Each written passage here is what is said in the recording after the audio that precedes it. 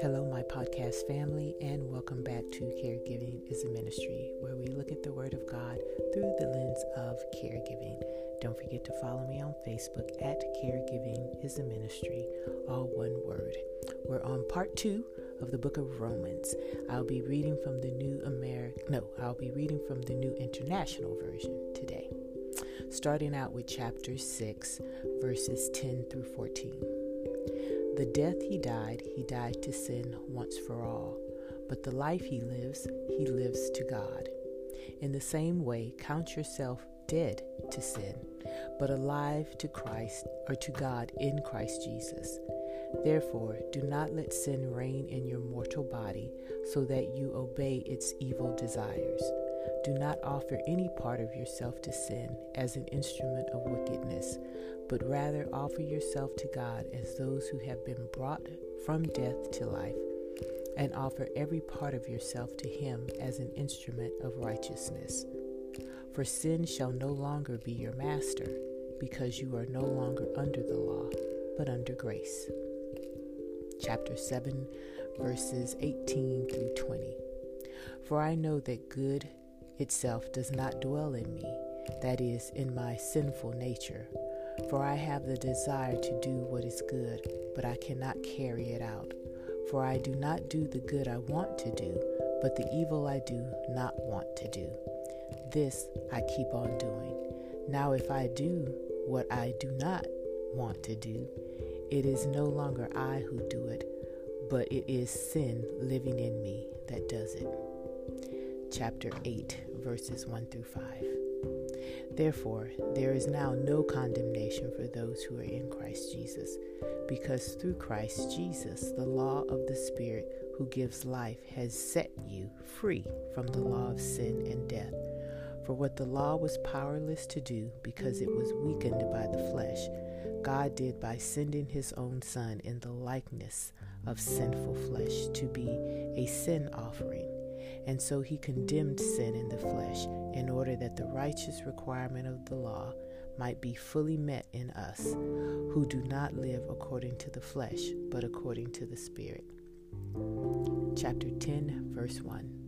Brothers and sisters, my heart's desire and prayer to God for the Israelites is that they may be saved. For I can testify about them that they are zealous for God, but their zeal is not based on knowledge. Since they did not know the righteousness of God and sought to establish their own, they did not submit to God's righteousness. Christ is the culmination of the law, so that there may be righteousness for everyone who believes. This is juicy, right? Remember, Paul is writing to this body of believers because they are confused about righteousness and the role that it plays. They don't understand their righteousness in Christ through their faith in Christ. And so they've been trying to associate the law with righteousness and not Jesus.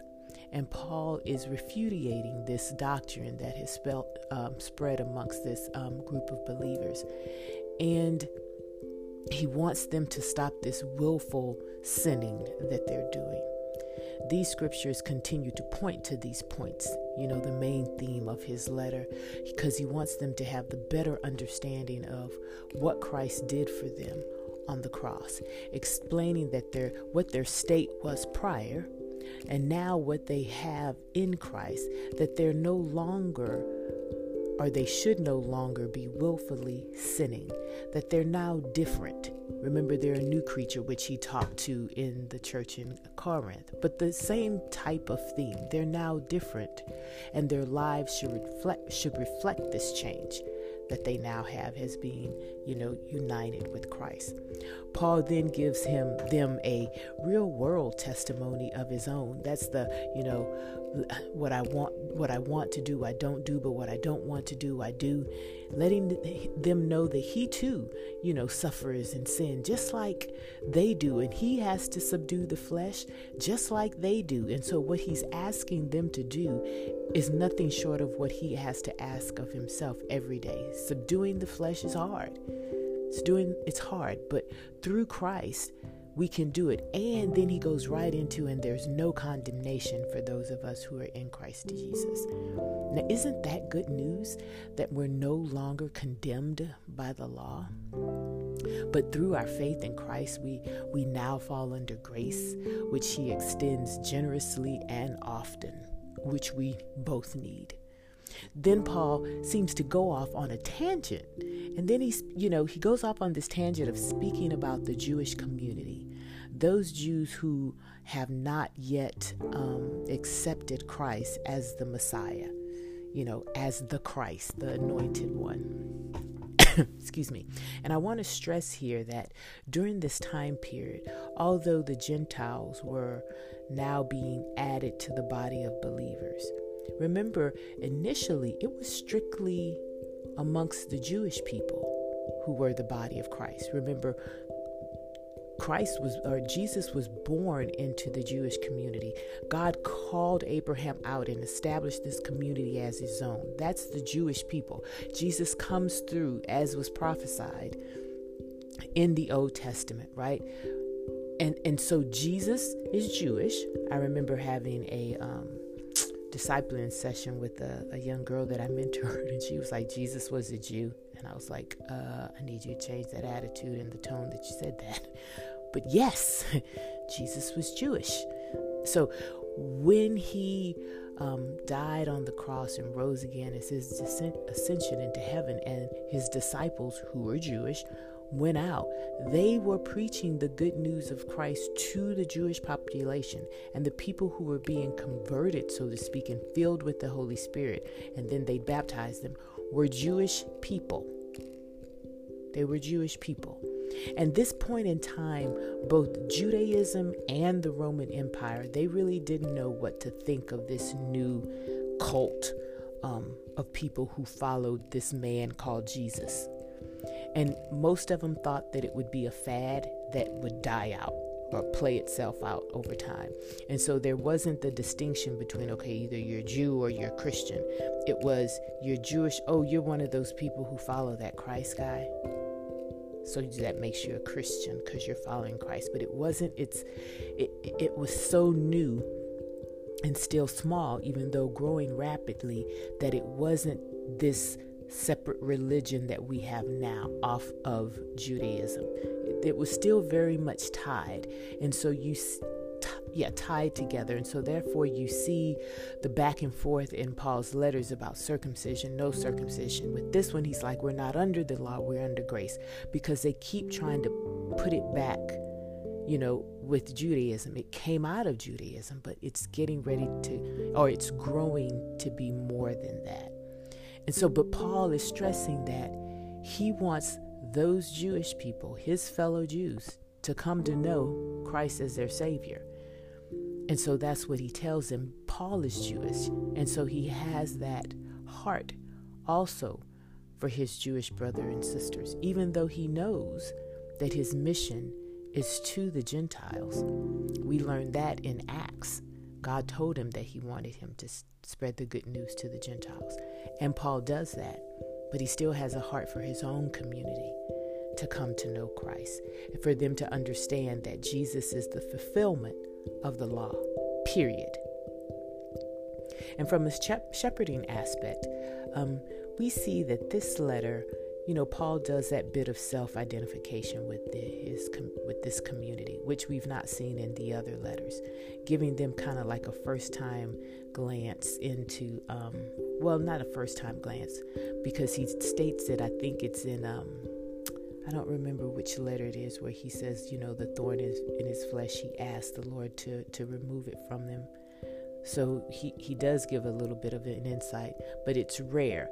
And so with this congregation, he's also letting them know, I struggle with stuff too, but I'm able to subdue it through the Spirit, and therefore you're able to do it. It makes it a more personal touch, don't you think? And I think the reason why he does that is so that they understand that what they're going through, he identifies with. And we've discussed this before as leaders. You don't ask people who you're shepherding, you're leading, you're managing to do something that you aren't willing to do or that you haven't gone through. And so he's telling them that, yeah, I go through this too. And through Christ Jesus, you can overcome it. That, now that we're children of God and the Spirit resides in us, the Spirit is what gives us strength to walk in righteousness, which is living in right behavior. I think it's important for any leadership position or managerial position that you find yourself in, for you not to think so high about yourself that you can't identify with the people whom you are leading or responsible for, or in this aspect, caring for. It doesn't mean that you need to divulge all of your secrets to everyone, but sometimes allowing those around you to just see that you're human too can be a good thing, because it can foster a sense of community, a stronger sense of community, and it can help others to aspire to do better. Because if they know that their leader, their shepherd, struggles at times, yet continues to push forward and trust God and overcome, then that gives them the impetus to do the same thing, mimicking your behavior. None of us are perfect, right? None of us. We all have something or some things that we are dealing with.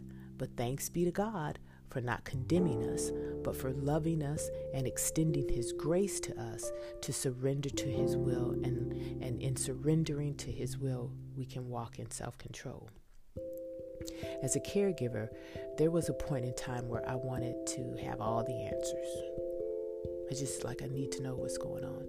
Then I wanted everyone to just think that I had all the answers, because I realized I couldn't have all the answers. And then finally, I got to the point where it was like, I'm just going to surrender to the Lord and trust Him and allow Him to bring the solutions, answers as I needed. But I'd be quick if there was something that I need and I couldn't quite, figure it out. It wasn't something that was natural to me, that the answer came immediately. I'd have to go to God, and that's what He wants. Where is it, where I think it's necessary for us as caregivers to share and confide in someone, to let them kind of peek behind the curtain, so to speak, to not think you have all the answers and everything is just hunky-dory. That person does not and should not, and should is a word I very seldom use, but should not be the person that you're caring for. Right? I'm not asking you to keep them in the dark or anything, but if you're sharing your frustrations about caregiving, it shouldn't be to the one who you're caring for, right? Because it's going to make them feel guilty. Hopefully they haven't done anything intentionally that placed them in the state of needing to be cared for, right? So that's assumption that we're just making. This is something, what they have, the disease is something or accident that is, rendered them unable to move or whatever they can't do for a certain period of time.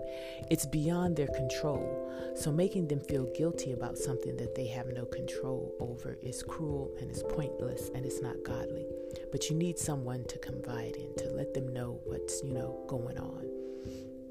I think these scriptures today help us see that we need to keep the main focus. And so whereas Paul stated that he has a desire for his fellow Jewish community to come to know Christ, and every time he went in a city, he would always go to the synagogue first to preach the good news, and then he'd go to the Gentiles. He understood what his calling was. The main focus for Paul really was for the whole world, anyone, to come to know Jesus as the fulfillment of the law. And once accepting Jesus as Messiah, then to walk in a way that brings him honor and glory. That was his main focus, and he did that everywhere, when he was in prison, when he was outside of prison. For us as caregivers, our main focus is about caring for our loved one. And I know sometimes that can be hard to hear because you have dreams and aspirations and things that you want to do. I did too, and I'm walking in them. I have not done anything that I've wanted to do. God allowed all that to happen and care for his daughter. Some things are starting to come into fruition now that, now I'm in seminary and things like that. But God will, if you delight yourself in him, he will give you the desires of your heart. So this season of caregiving, the main focus has to be caring for your loved one to the best of your ability. And then God will open the door for you to find moments of rest, and you too will have a life. But first, you must surrender this season to Him.